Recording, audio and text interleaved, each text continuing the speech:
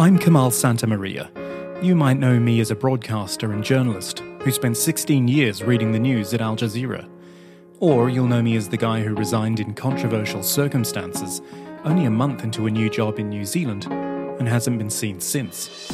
Either way, after all those years asking the questions, I now know what it's like to be the story and to be the subject of today's clickbaity, controversy-first media landscape.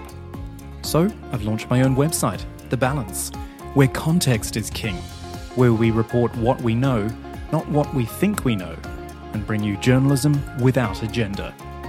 And, because it's 2023, it's got to be a podcast, right? Rebalance is here to bring you facts and clarity, to hear from experts in their fields, and to listen to the stories of people who've not had theirs told. It's about bringing some balance to an increasingly polarised world. I believe a journalist's first job is to inform and to leave the reader or viewer armed with information from both sides so they can make their own decisions. So if that sounds like you, subscribe to Rebalance wherever you get your podcasts. The Balance. Journalism without agenda.